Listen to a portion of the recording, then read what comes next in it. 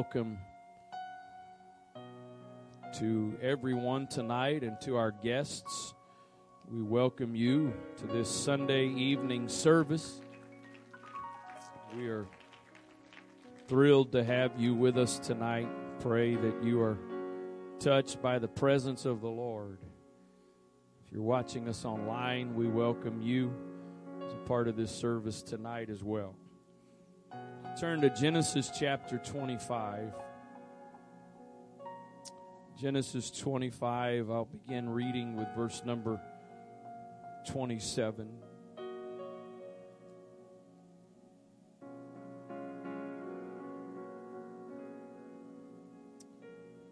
And the boys grew, the boys being Esau and Jacob. And the boys grew, and Esau was a cunning hunter, a man of the field, and Jacob was a plain man, dwelling in tents. You know, if you don't have to raise your hand or acknowledge this, but if you are in or feel like you're in a dysfunctional family, I want you to know, if you've ever read your Bible, there is hope for you. Although I have come to the conclusion that all families, mine included, have a level of dysfunction. Some families are dysfunctional families, but all families have a level of dysfunction. But there are some dysfunctional families in the Bible. In fact, and I'm reading about one of them now, but some of the greatest people in the Bible came from some really messed up families. So there's hope for all of us. Isaac loved Esau because he did eat of his venison, but Rebekah loved Jacob.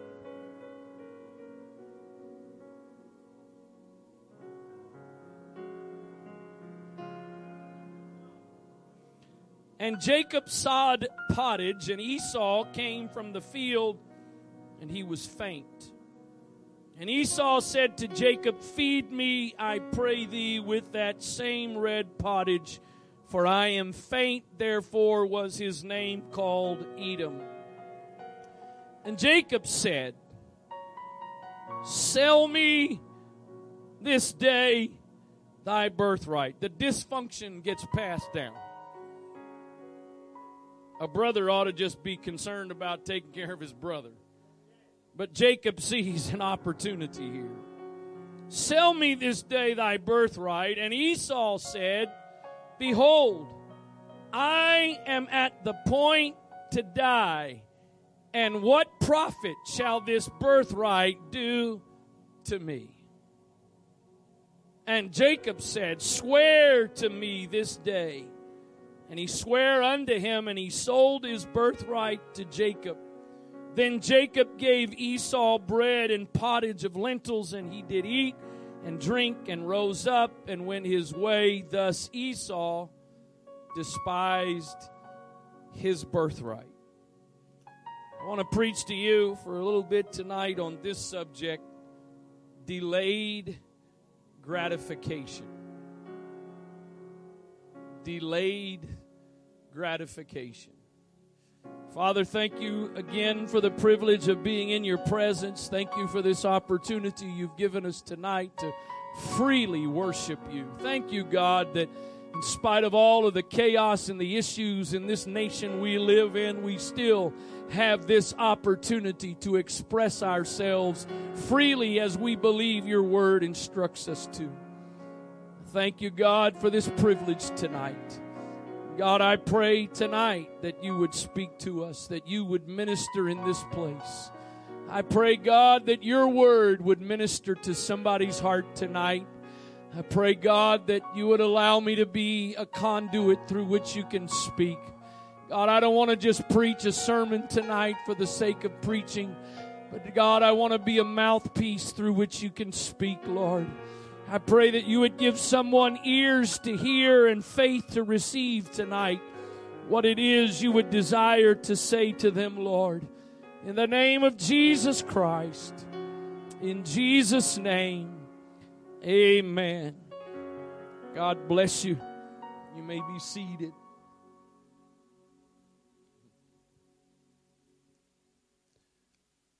There are things that I don't think any of us can explain about some things in Scripture.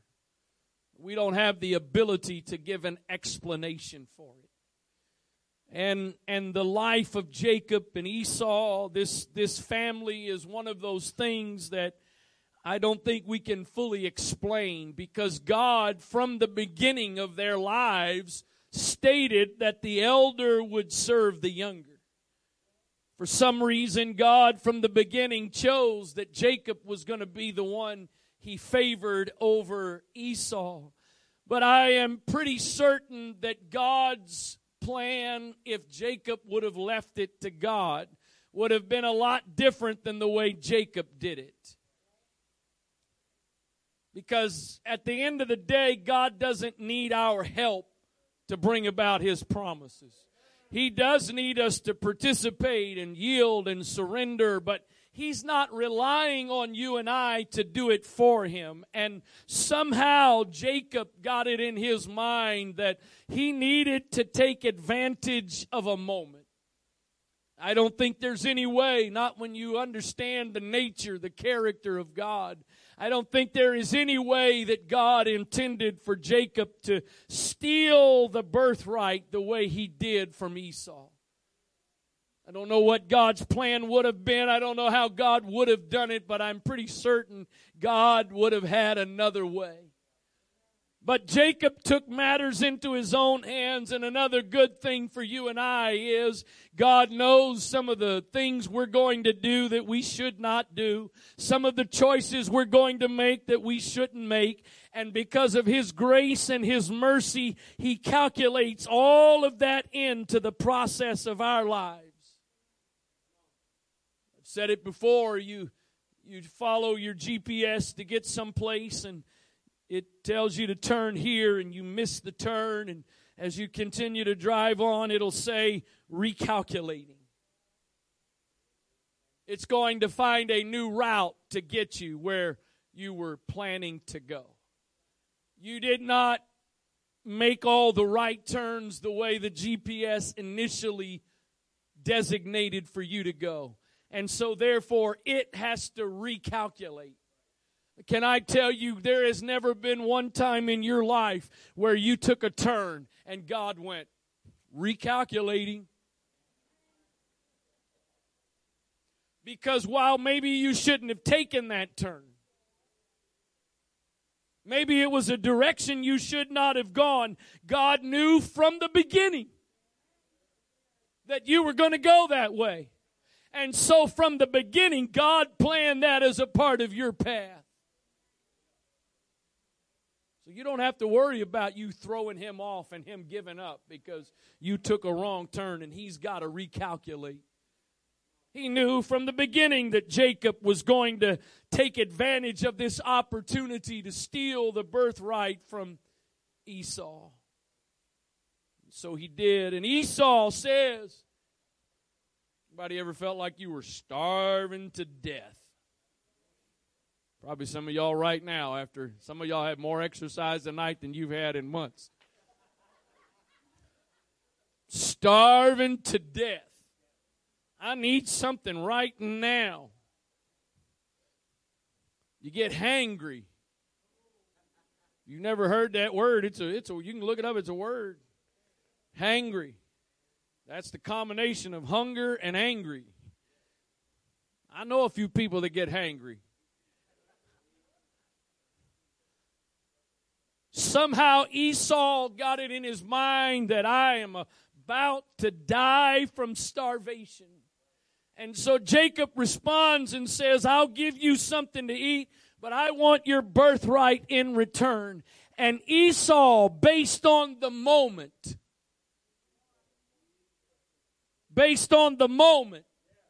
Esau made a decision, and he says, what good is a birthright for my future if I'm going to die today? And oh Lord, how many times we get caught up in making decisions in the moment because of the way we view the future and the expectations we have, and we make some poor decisions. And Esau makes a very poor decision and decides to trade his birthright for one bowl of soup. This idea of a birthright doesn't really mean as much to most of us today as it did in these biblical times. So let me just give you a little bit of context of what the birthright was. According to Nelson's Illustrated Bible Dictionary, the birthright was a right, privilege, or possession to which a person, especially the firstborn son, was entitled by birth in Bible times. In Israel, as in the rest of the ancient world, the firstborn son enjoyed a favored position. His birthright included a double portion of his father's assets upon his death. Part of the firstborn's benefits also were a special blessing from the father and the privilege of leadership of the family. Jacob understood the significance of that birthright. He understood the value of somehow getting that birthright. Didn't go about it the way I think he was supposed to, but he understood. I need that. Any chance I have to get that birthright. F.B. Meyer, in his book titled Israel, which is about the life of Jacob, says this: the birthright was a spiritual heritage. It gave the possessor, or it somehow I got my notes messed up here. Sorry.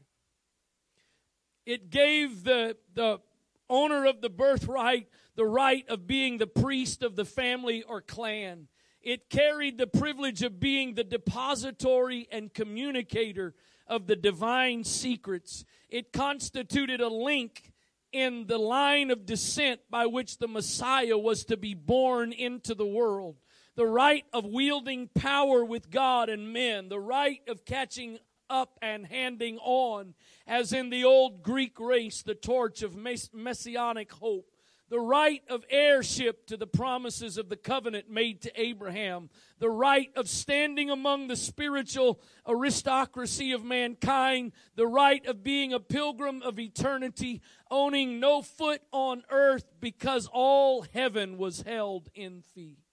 This and more than this was summed up in the possession of the birthright. Even though there was a natural element to the birthright, there was a spiritual element.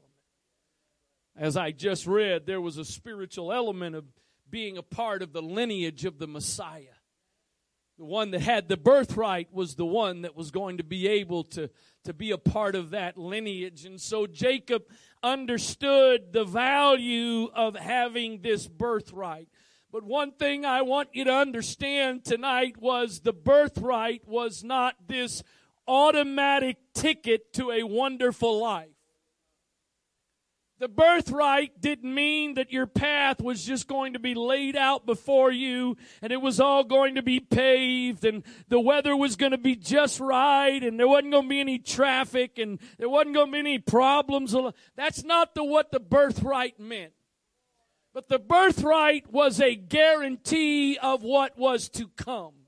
The birthright meant you may go through some ups and downs. You may have to walk through some difficult valleys, but the birthright means there is something that you can be guaranteed of that you have coming.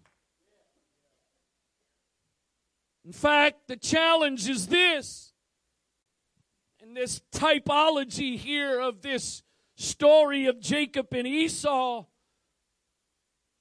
Esau, in fact, enjoyed prosperity quicker than Jacob.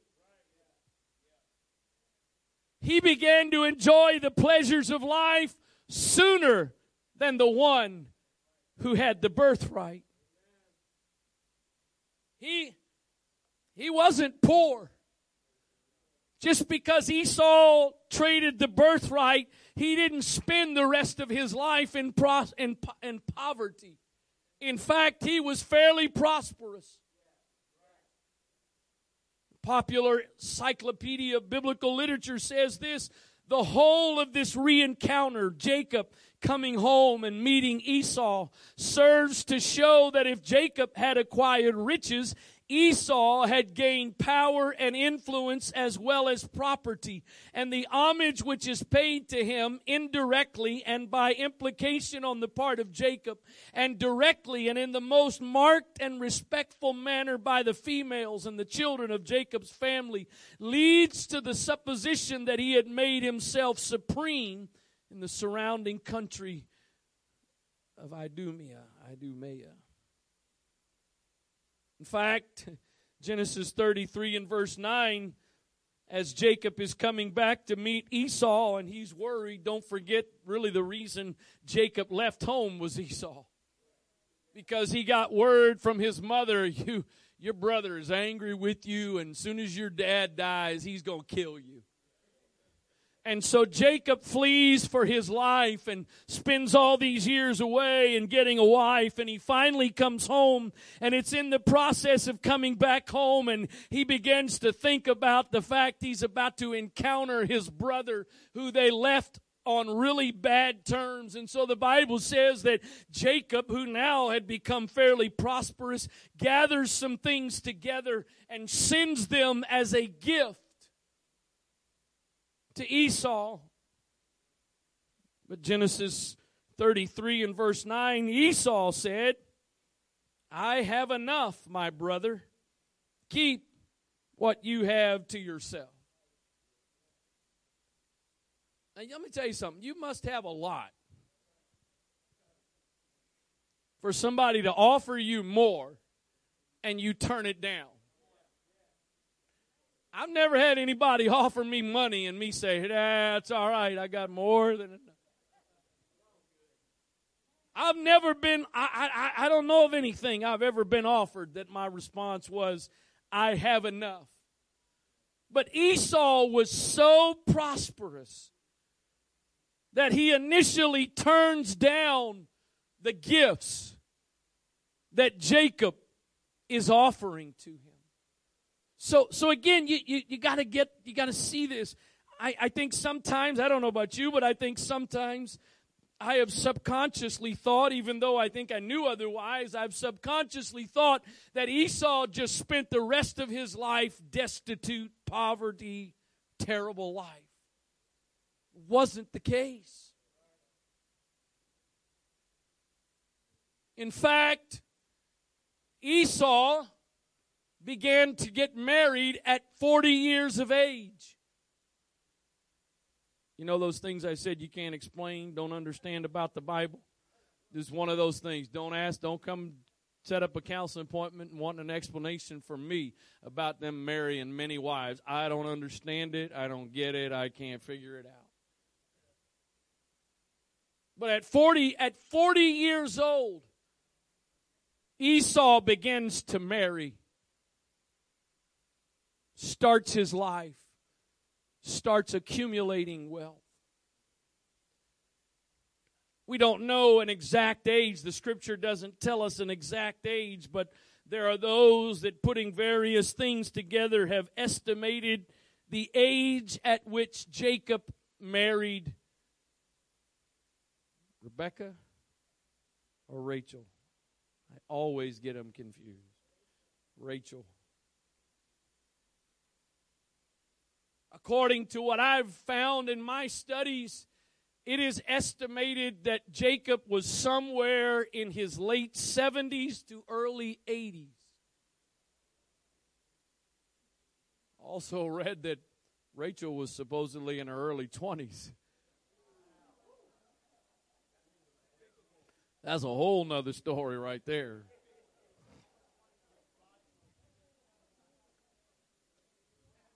Esau trades the birthright,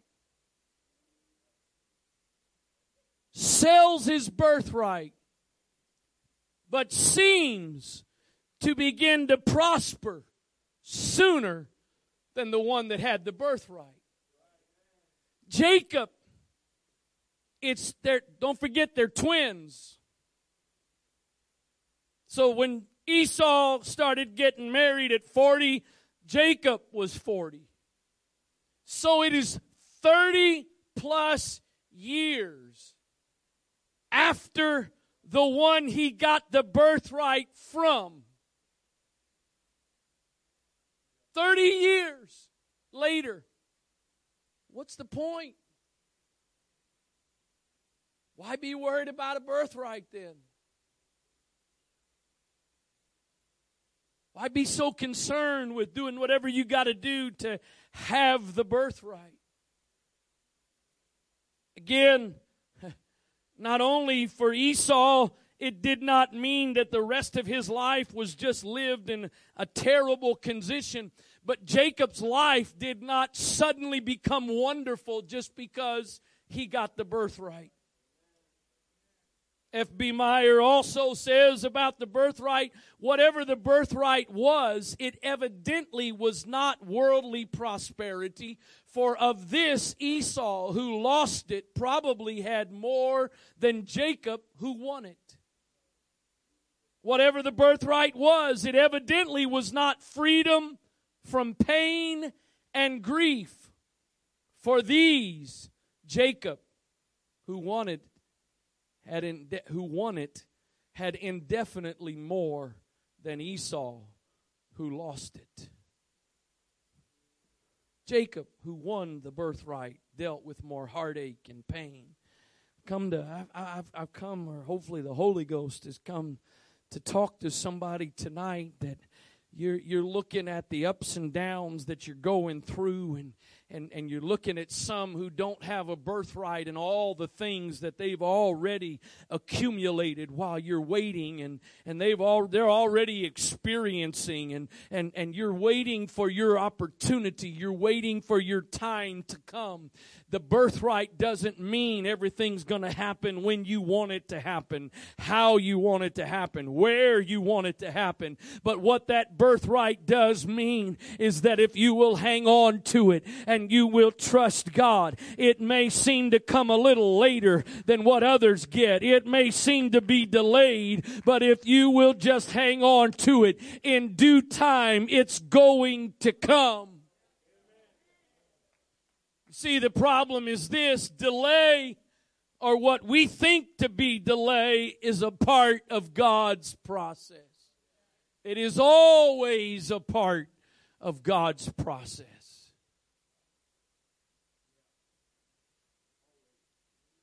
There's always going to be a season you go through where you wonder, is God ever going to do it? Is it ever going to happen?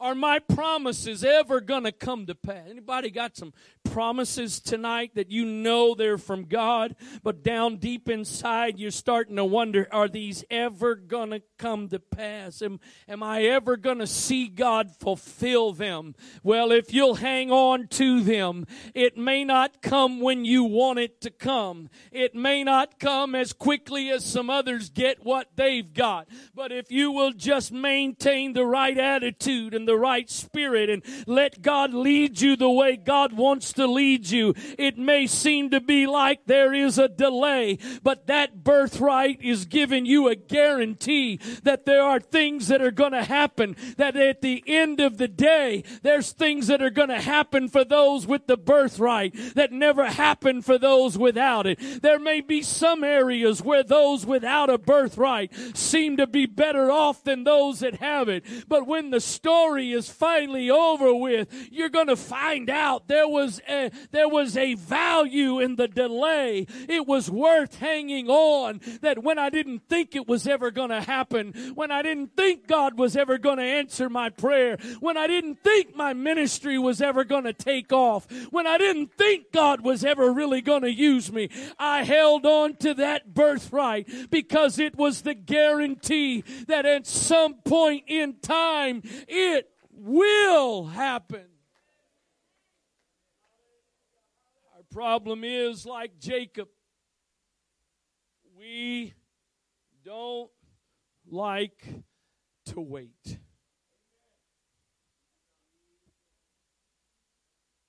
And I'm telling you what, I think in a lot of ways we've been an impatient society, but it's only gotten worse. We don't want to wait on anything. And if we call to get something and they tell us it's going to be longer than we want to wait, we now call the next company. We now look for the next place that's going to do what we want when we want it. I think there's a lot of different reasons why we don't like to wait. One of the reasons we don't like to wait because while we're waiting, we are forced to trust.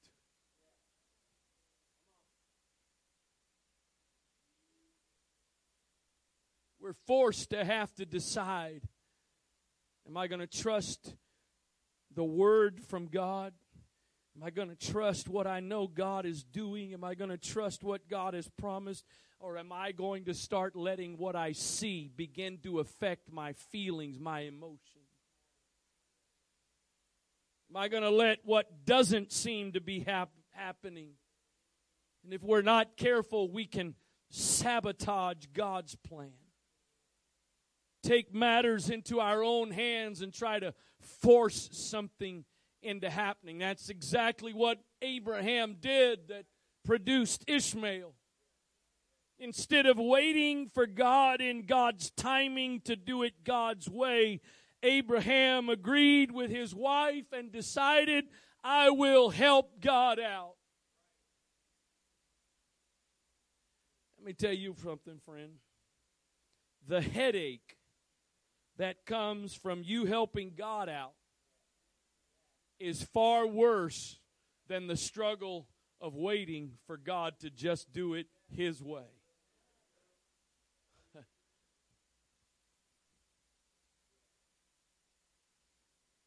Well, God's not doing anything. Let me go ahead and see what I can do. God's not providing. God's not directing. Let me figure out a way.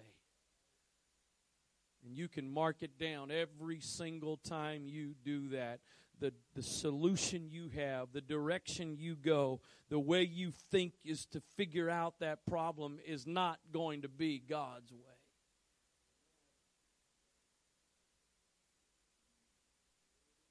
So again, the birthright. Let me say it this way. I think I could apply it in this context.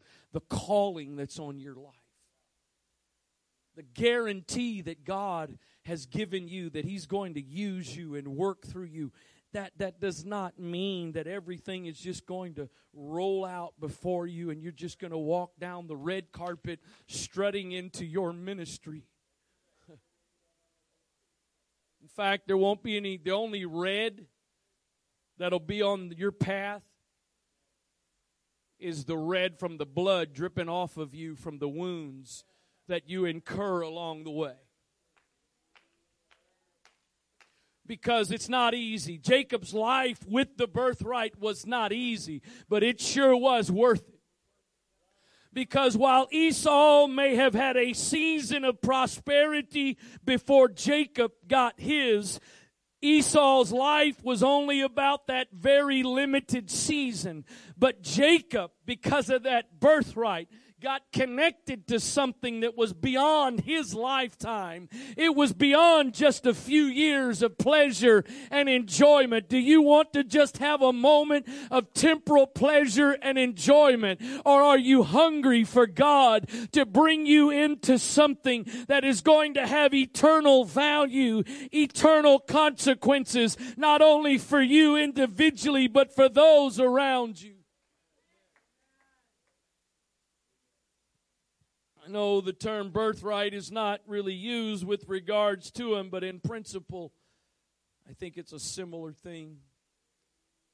Hebrews chapter 11, verse number 23, as the Scripture is telling us all the things that were accomplished by faith. It gets to Moses, and it says this: by faith Moses, when he was born, was hid 3 months of his parents because they saw he was a proper child, and they were not afraid of the king's commandment. By faith, Moses, when he was come to years, refused to be called the son of Pharaoh's daughter, choosing rather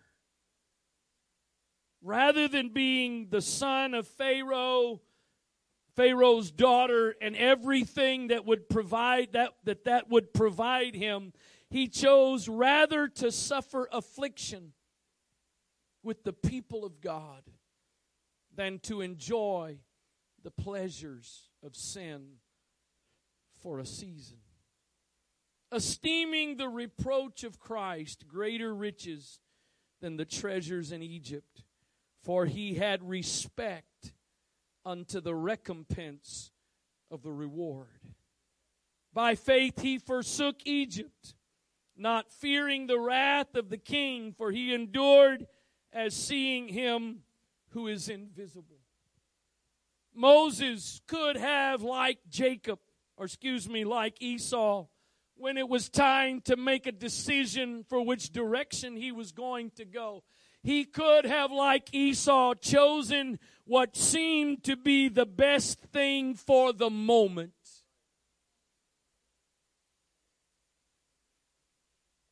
Y'all must have worshiped yourselves out. I'm getting a whole bunch of blank stares.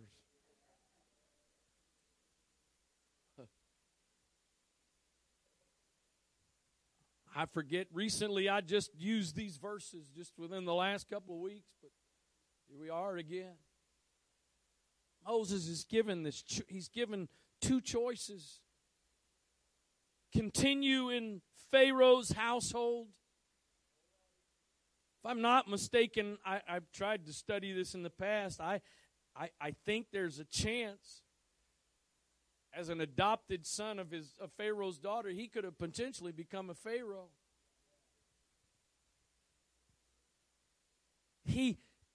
At the very least, he had a future in Pharaoh's house.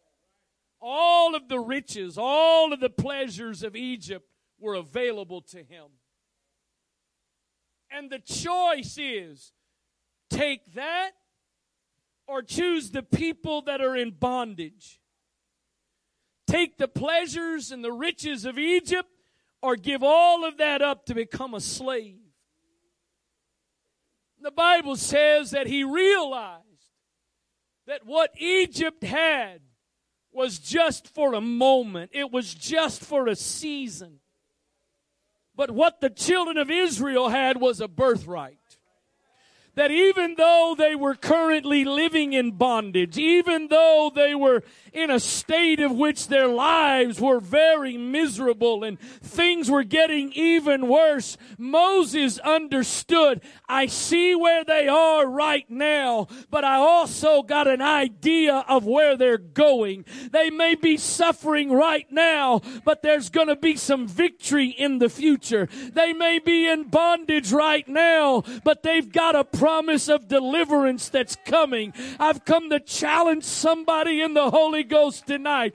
Don't make up your mind. Don't make your decision based on what seems to be best for the moment. But you need to figure out which one of my options is the one that has the birthright attached to it, because it may not be the best case scenario right now, but when God gets through doing what he's going to do, when the end of the story is finally written,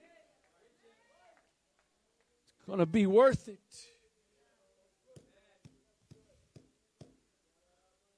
It's going to be worth it. I'm going to have to go through some waiting.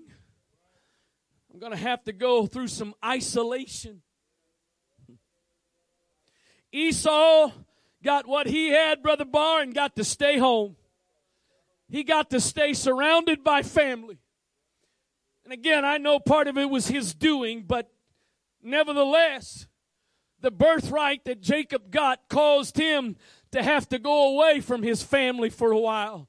If you do not embrace some seasons of isolation in your life, If you're not willing to embrace some seasons of loneliness in your life, you will never experience the fulfillment of the birthright. I thank God for our opportunities to come together and have church. I thank God for Sunday morning and Sunday night and Thursday night. I thank God for Go Conference and Youth Camp and North American Youth Congress and Pause and Call to War and everything else you can put on that list. I thank God for those things, but there are places that God calls each one of us to that you will never get to those places only in a crowd. You're going to have to get driven away from everybody. You're going to have to spend some time alone. But if you've got a hold on that birthright, you can rest assured, I might have to spend some seasons in isolation. I may have to spend some times in loneliness. It may seem like a delay,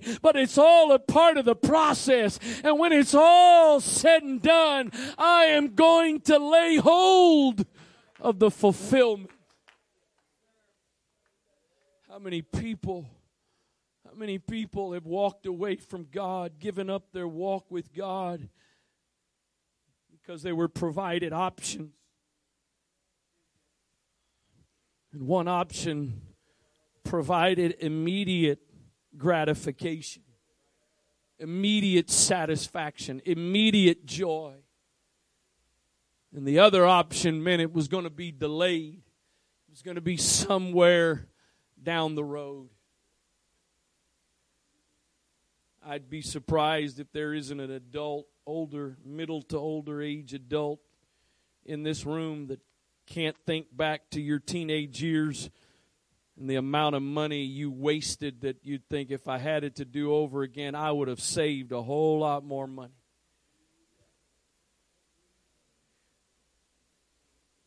Why? Because there was a new pair of shoes. Didn't need them. Wanted them. There was a new gaming system. A new phone. Had to have it. Got to have it. Got to get it. Just spending. I know I've looked back a few times and thought, man, if I'd have just been a little wiser. I mean, I still would have spent it by now. But I probably would have spent it on something a little more valuable.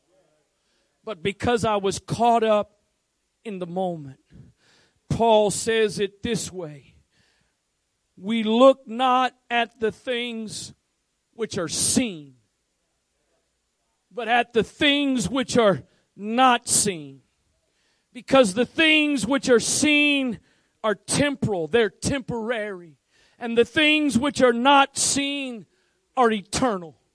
Somehow, you've got to learn to walk with God looking at what can't be seen.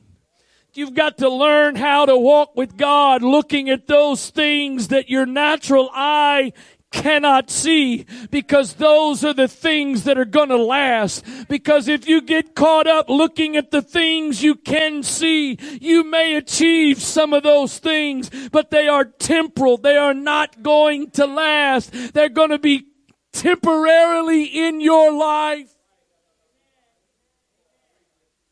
But there's some things, and I'm preaching to some people tonight with a birthright.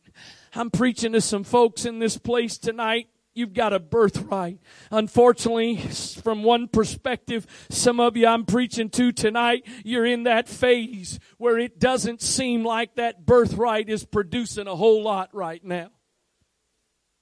What good is it?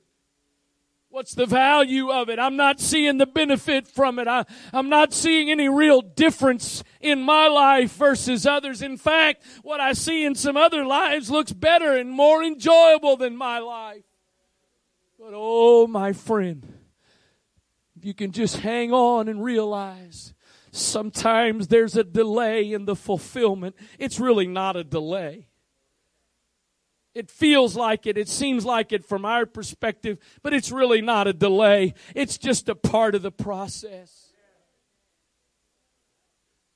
just a part of the way God develops. And I think one of the reasons for that is it's a part of the way of God putting us to the test. Because like, I'm not gonna walk up to you and entrust you with some precious valuable of mine if I have not found you to be trustworthy.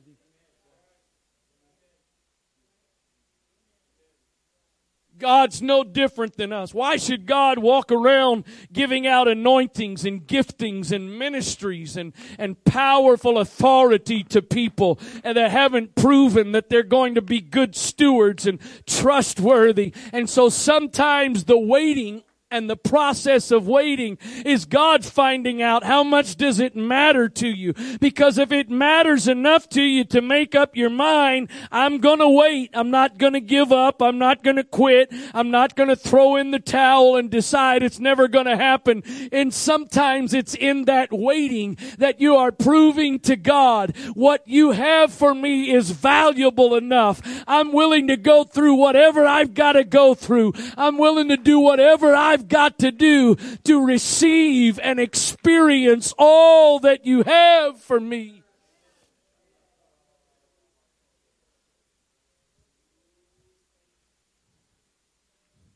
We don't sing it. I quote it every now and then. He's an on-time God. Yes, He is. He may not come when you want Him, but He'll be there right on time.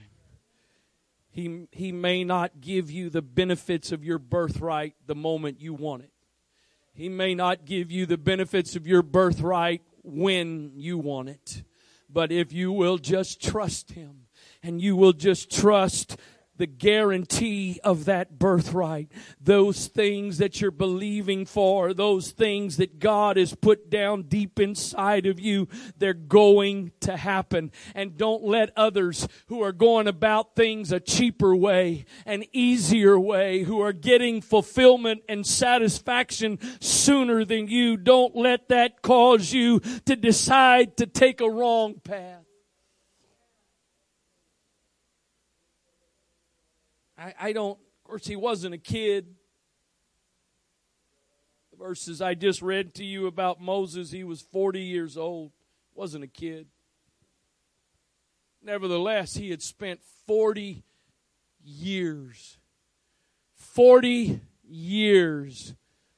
completely inundated with Egypt. The pleasures, the wealth. He knew exactly what it had to offer. Not only did he know what it had to offer, no doubt he had experienced much of what it had to offer. And yet somehow, when given the option, Egypt, children of Israel, somehow he was able to look beyond where Egypt was right now. And he was able to look beyond where Israel was right now. And he realized things may be good in Egypt right now, but that's not what the outcome's going to be. And things may not look good right now for the children of Israel, but that is not what the outcome is going to be. I believe there's some people in this sanctuary tonight that you're at a similar crossroads. God's bringing you to a place of, you're going to have to make a decision. Am I going to take the road that seems to be the most appealing road at this moment? Am I going to take the path that seems to give me what I want the quickest? Or am I going to be willing to embrace some difficult times, walk through some challenging seasons, but understand the end is going to be worth it? I want you to bow your head, close your eyes if you would. Said it, I'm going to say it again. There's some people in this place tonight that you got the birthright. It belongs to you. God's grafted you in. But if you're not careful, you can do like Esau did and sell it. Trade it away because it seems to be of no value in this moment. What good is it doing me right now? I'm lonely. What good is it doing me right now? I'm isolated. What good is it doing me right now? I'm not prospering. What good is this birthright doing me right now? I don't see all the benefits and the blessings. Just hold on. It may be delayed gratification. It may be delayed satisfaction, delayed fulfillment. It may be delayed joy, but that birthright is worth something. That birthright is worth something.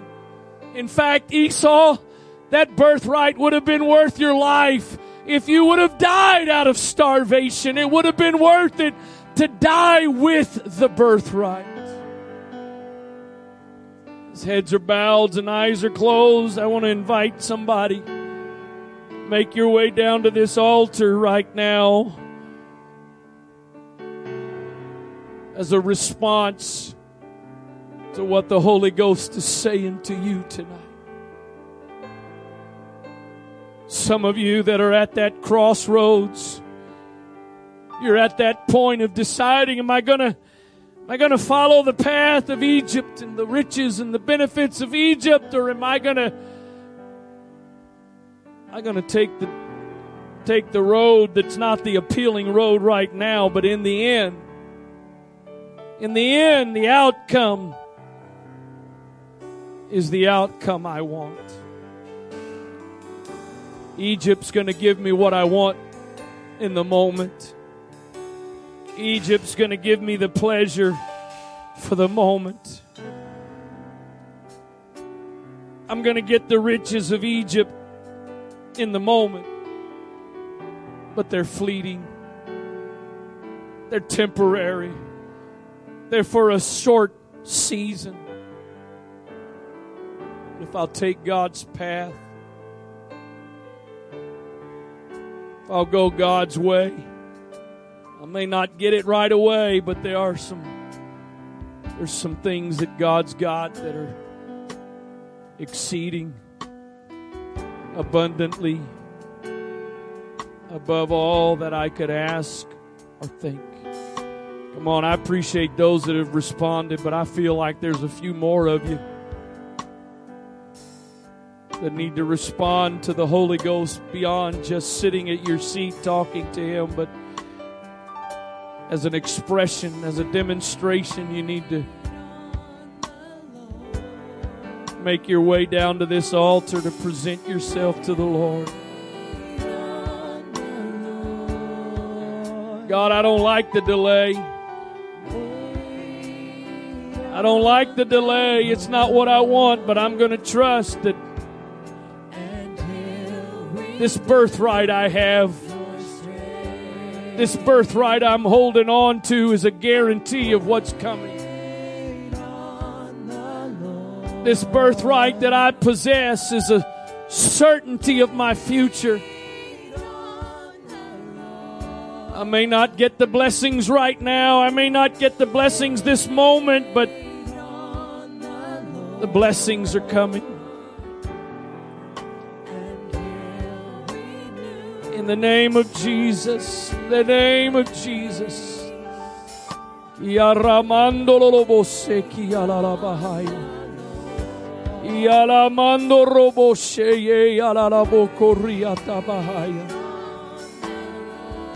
In Jesus' name, in Jesus' name, in Jesus' name. Oh, yes, Lord, yes, Lord. If I got to just be still and wait, I'm going to wait, God. I'm not going to give in to the temptation of doing something and taking matters into my own hands. If I've got to wait, I'm going to wait. Wait on the Lord, and He'll the name of Jesus. In the name of Jesus. Ayaramando lobo seki, alaramando robo shatala bahaya. Alaramando robo seye, alarabo korianda labo shatala bahaya.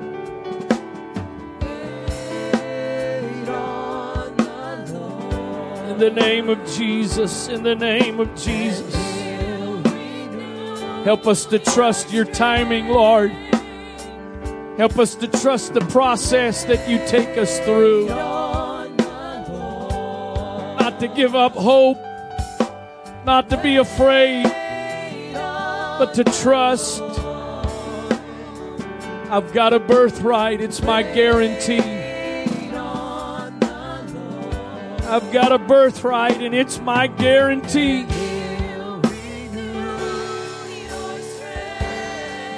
In Jesus' name. In Jesus' name. In Jesus' name. Alamondo robo kose yalaraba. Jesus' name. In Jesus' name. Oh, yes. I got my mind made up, Lord. Got my mind made up. It's your way. It's your path. It's your process. It's your timing. In the name of Jesus. In the name of Jesus. I'm not turning back now. I'm not turning back now. I'm not turning back now. I'm not turning back now. Oh, yes. I'm going to wait, Lord. I'm going to wait. I'm going to wait for my season. I'm going to wait for my time, God. My times are in your hand. My times are in your hand, God. It may not feel like it sometimes. It may not seem like it sometimes. But they're in your hands, God.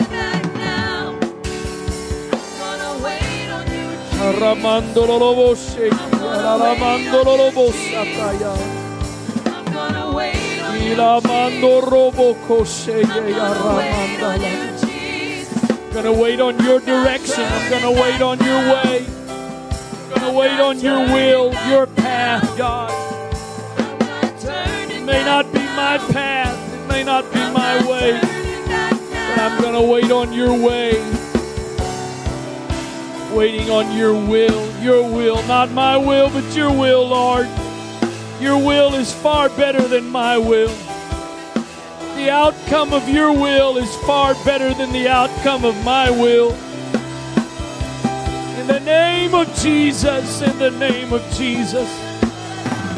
Ilamando robo shataya, laramando robo kosataya. Hey, aramando robo koria, laramo satarabahaya. Oh, Jesus, Jesus. No matter what direction anybody else goes, I'm going to wait. No matter what path anyone else takes, I'm going to take the path that you have for me, God. In the name of Jesus, in the name of Jesus, in the name of Jesus.